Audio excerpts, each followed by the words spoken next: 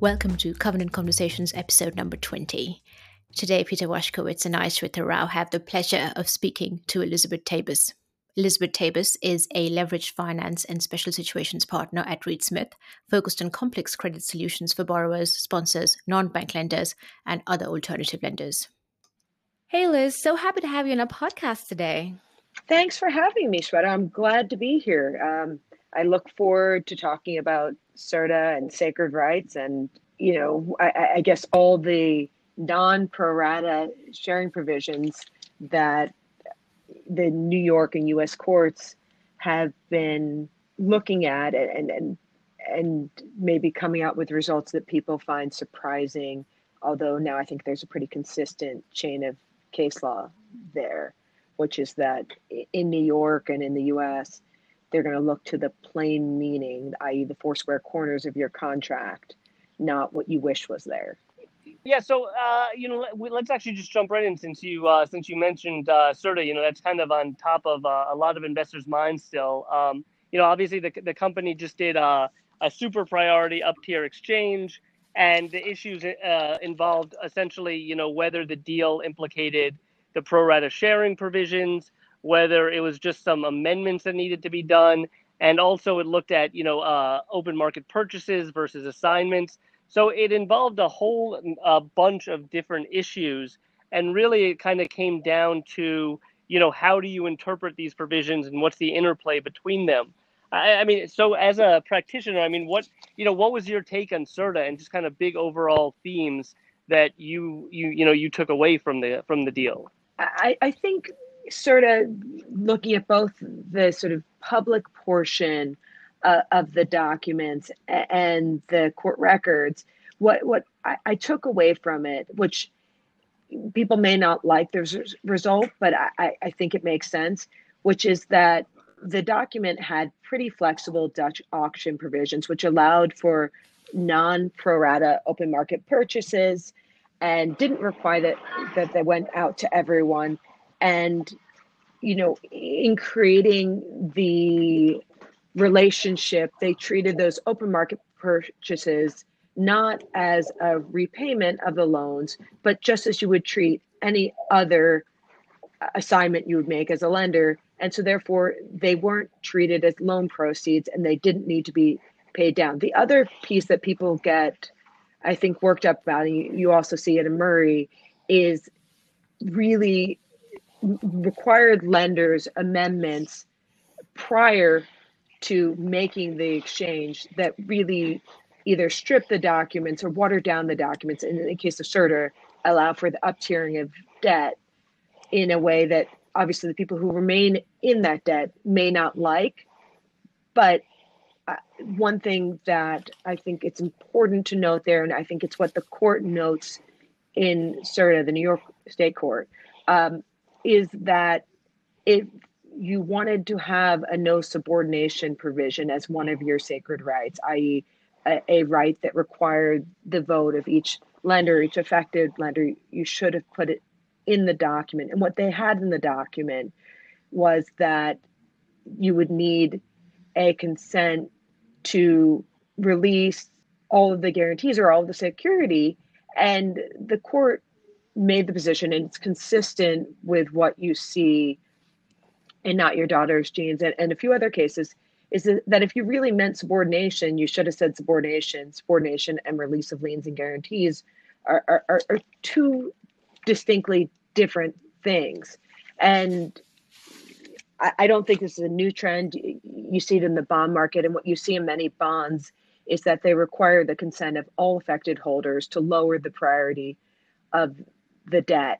And so I think that is where you would end up going if you wanted those rights. And I definitely know some of the funds that I work with, if they are in a new money deal, will make sure that that sacred right is specific, because the courts won't read it in, and they're not the same thing. That said, I think the other piece of it, which is a really important one to talk about, and one, Peter, that we were talking about before we started this, is, pro rata sharing provisions. And I'm going to get a little technical here, but I think it's important.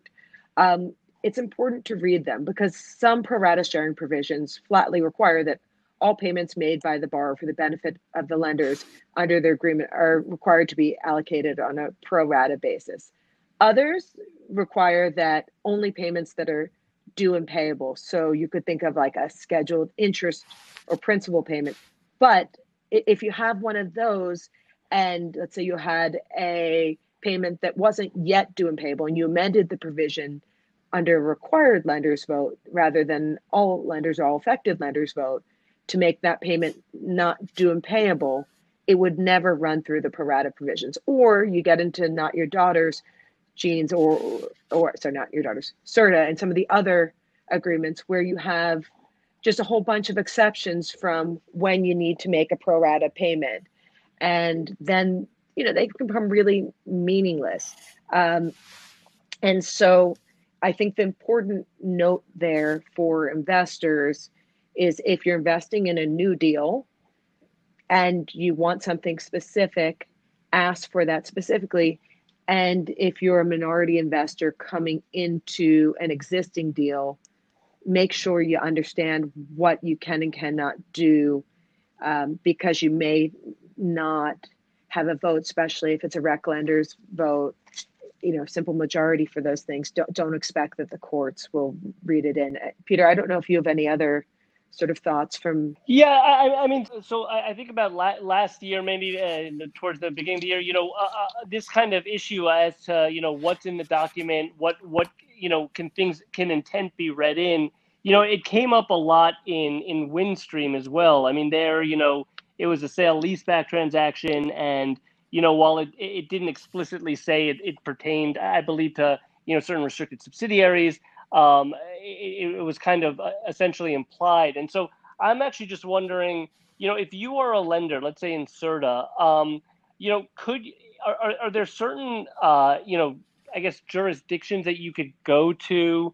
for a more friendly interpretation of these provisions? Or when you said it's kind of becoming I guess rule of law now, essentially, could you forum shop if you want to bring a suit for interpretation of these questions? It's an interesting question, and one documents. Thing that we have sort of speculated on, and obviously most of the documents we are talking about are New York law, and New York courts look for the four square corners. But if you hop across the pond to England, for example, English courts, as Shweta tells me, will look beyond the documents and understand the meaning.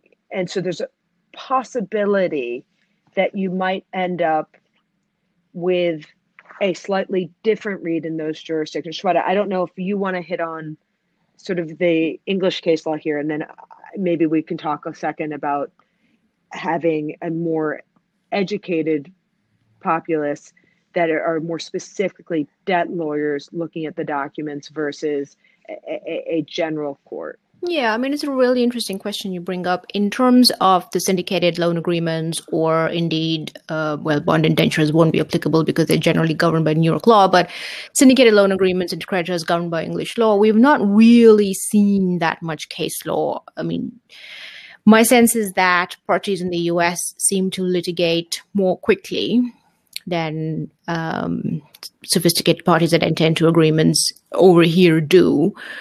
From a general interpretive point of view of interpretation of contracts, the standards are a bit different. In New York, I'm told it's you look at at the four corners of the document, you look at what the words say, and that's how you interpret them, and then you don't bring in other interpretive tools such as what the intention might be, what might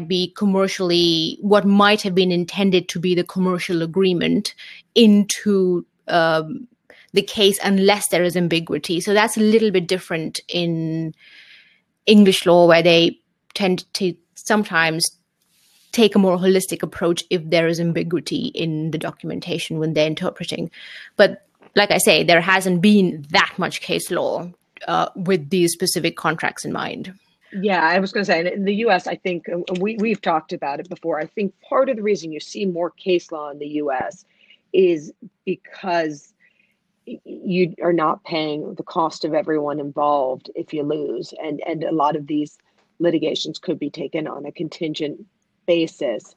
But there is some cases, and Peter, you brought up Windstream, and Windstream, the words around the document mattered, right? Because they had the default, which was actually, there was a daylight between the public statements and the private statements and in the document and how they crafted it. And that was what sort of gave rise to the further sort of discovery and litigation. And so again, I think for investors, it's important to look at the words both within the documents, but also with outside the documents if you're looking to manufacture a default.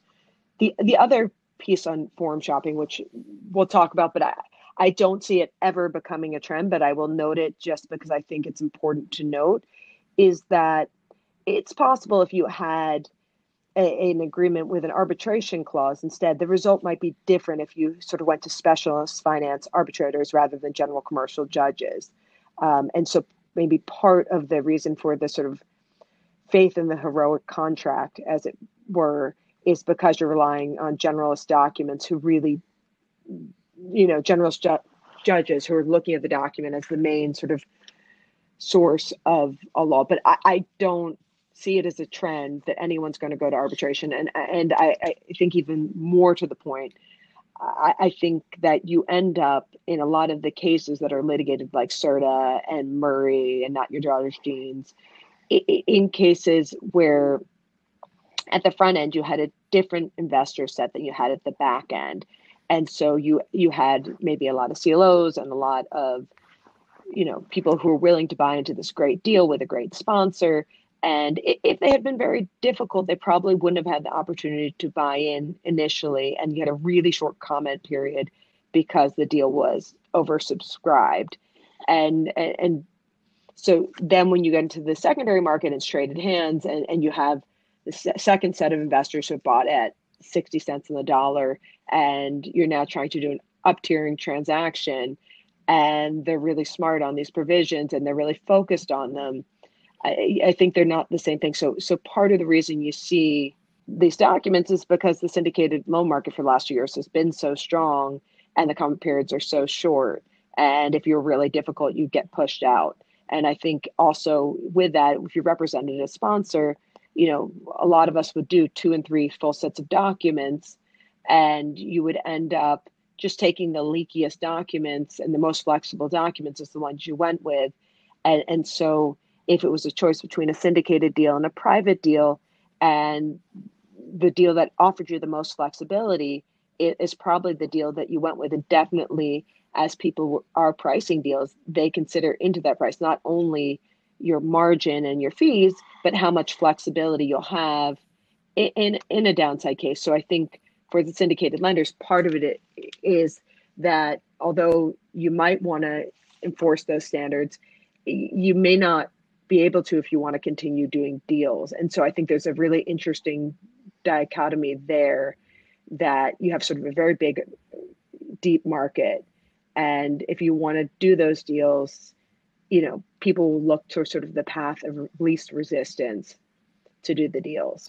And do you think, this is to both Liz and to Peter, do you think that given the time we are in the midst of another economic crisis, the balance of negotiating power might shift more towards lenders, and they might be able to reclaim some of the lost ground in terms of actually tightening documents? So I think there's 2 baskets here. And Peter, you obviously read every document in the market, where I read some and work on a lot of client deals. And what it seems like there's 2 classes of citizens. You have the good assets are hard to find, and those deals are competitive, and you're seeing those terms be loose and people wanting to do those deals. I was just on the call this morning with a client, and they're like, yeah, all our banks are reaching out because they wanted to do a deal. And then you have the other set, which are the more esoteric deals, the harder to finance assets. And those, I think, in those deals, you're finding that lenders are pushing back. They're, saying, no, we're not going to do it. I mean, we have seen in one deal where someone wanted to do an up-tiering transaction, and the law firm on the other side who represented the borrower said to our client, who's a non-bank lender, hey, guess what? We're going to do this up-tiering transaction, and you can get exactly the same doc that was there. And our client said, you know what? No, thank you. We're not that interested. Come back with something else, or let's not talk. And the large sponsor called our client back, and sort of came hand in hand. But eventually, they ended up not doing the deal because I do think lenders, especially smart money lenders, don't want to get up tiered, and so people, if you're coming to up tier, don't expect that your new documents are going to allow you to up tier again. People get smart to that. Yeah. But that being said, if you're doing a broadly syndicated loan and things look good, yeah, I think you get the same terms. I don't even think pricing's that much different. And so I think there's sort of, to me, two sets of worlds out there, and depending on your asset class, you could have really, really different results. Peter, I don't know if in the broader market that you're seeing, if that's consistent. Yeah. I mean, I think generally, just it's been remarkable how even I mean, most of the leverage loan and high yield markets were kind of closed essentially in the middle of March, but when it started coming back in April, and then they kind of exploded higher in May. It's been just remarkable how for the most part, I mean, retailers and cruise lines and airlines, those documents have been a little more restrictive, but for the most part, we're not seeing any real tightening of terms.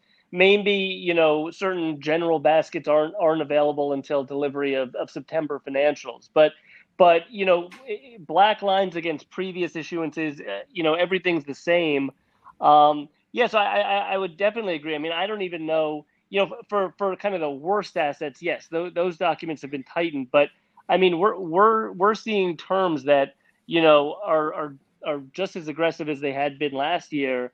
And it's been surprising, and you almost kind of feel bad for a lot of these lenders. It's just there's so much money out there, and it needs to go somewhere. And so a lot of these companies, despite at the same time as getting covenant relief, they are still getting pretty aggressive terms. And so I definitely would agree with that. Yeah, I think that's very consistent with what we're seeing in Europe as well. In fact, ironically, ThyssenKrupp, which is the largest LBO so far this year, launched in June with the most aggressive covenant package we have probably ever seen. There was pushback. They did cut down some of the flexibilities, but it still is an immensely aggressive covenant package. And the last deal we saw pushback on the bond side was Stonegate, which is pubs. So, that's not exactly the most robust sector at the moment for obvious reasons. And the pushback on that was that they bolstered their security package, but that was pretty much it. So it's very consistent with what both of you are saying, which it depends very much on the sector and the credit. And maybe earlier these certain credits and certain sectors could have flown by with slightly more aggressive covenants, and now people are being more vigilant and scrutinizing their packages and their structures better. But the not so affected sectors and credits still getting pretty nice loose covenant packages.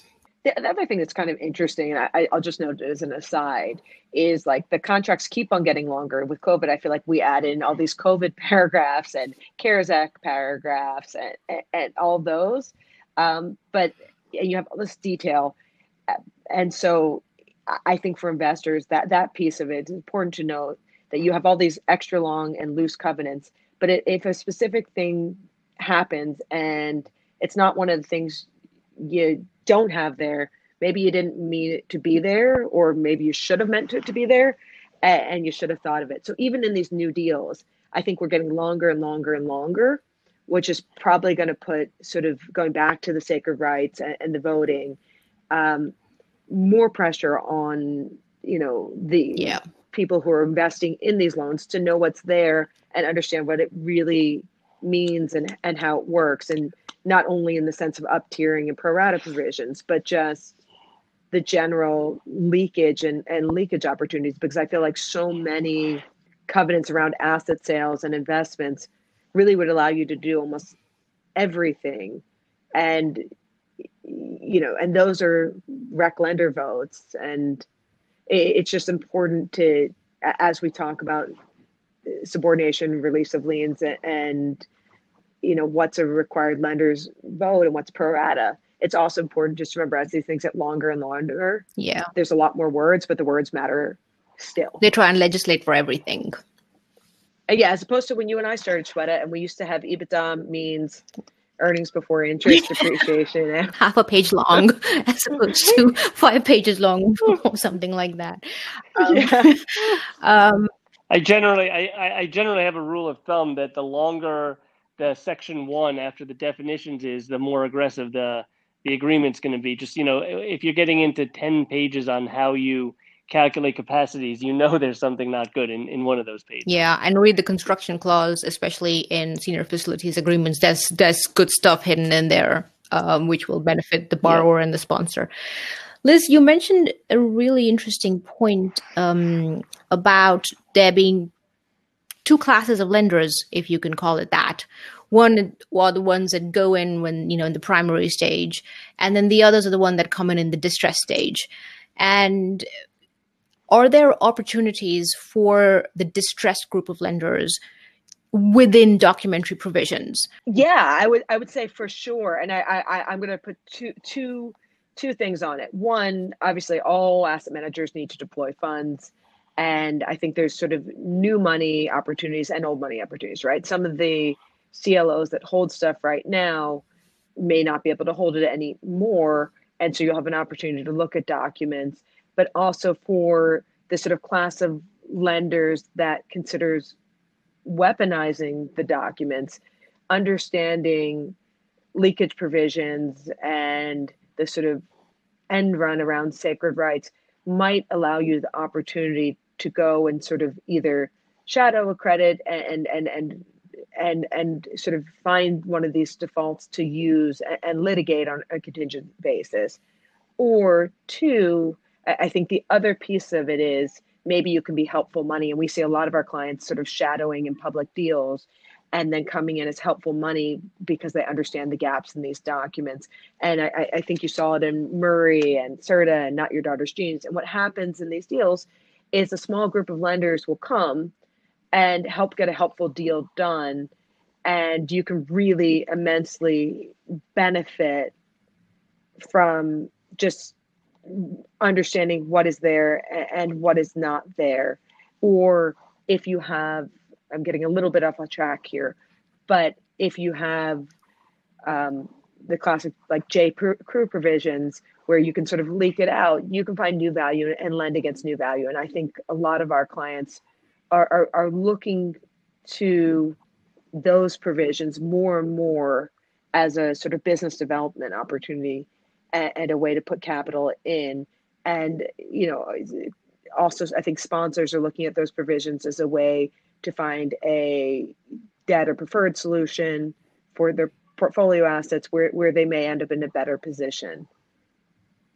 I don't know if that answered the question, Shweta, but yeah, that's really great because, it depends on what your motivation is and what your perspective is. And you talked about value leakage and, as a lender, we would automatically assume that the lenders don't want value leakage, but a distressed lender might have some loose provisions that they could use in their favor to, well, let's say, engineer the preferred solution with the sponsor. So, yeah, and I was going to say on that note, I mean, the one thing that might be an interesting thing to note and for people to think about more particularly is a lot of these sort of up-tiering deals and other deals are very carefully sequenced. And it's really important when you're doing those deals that you sequence it. One of the arguments that came up in Serta was, should they have been able to vote if they were already getting this new stuff?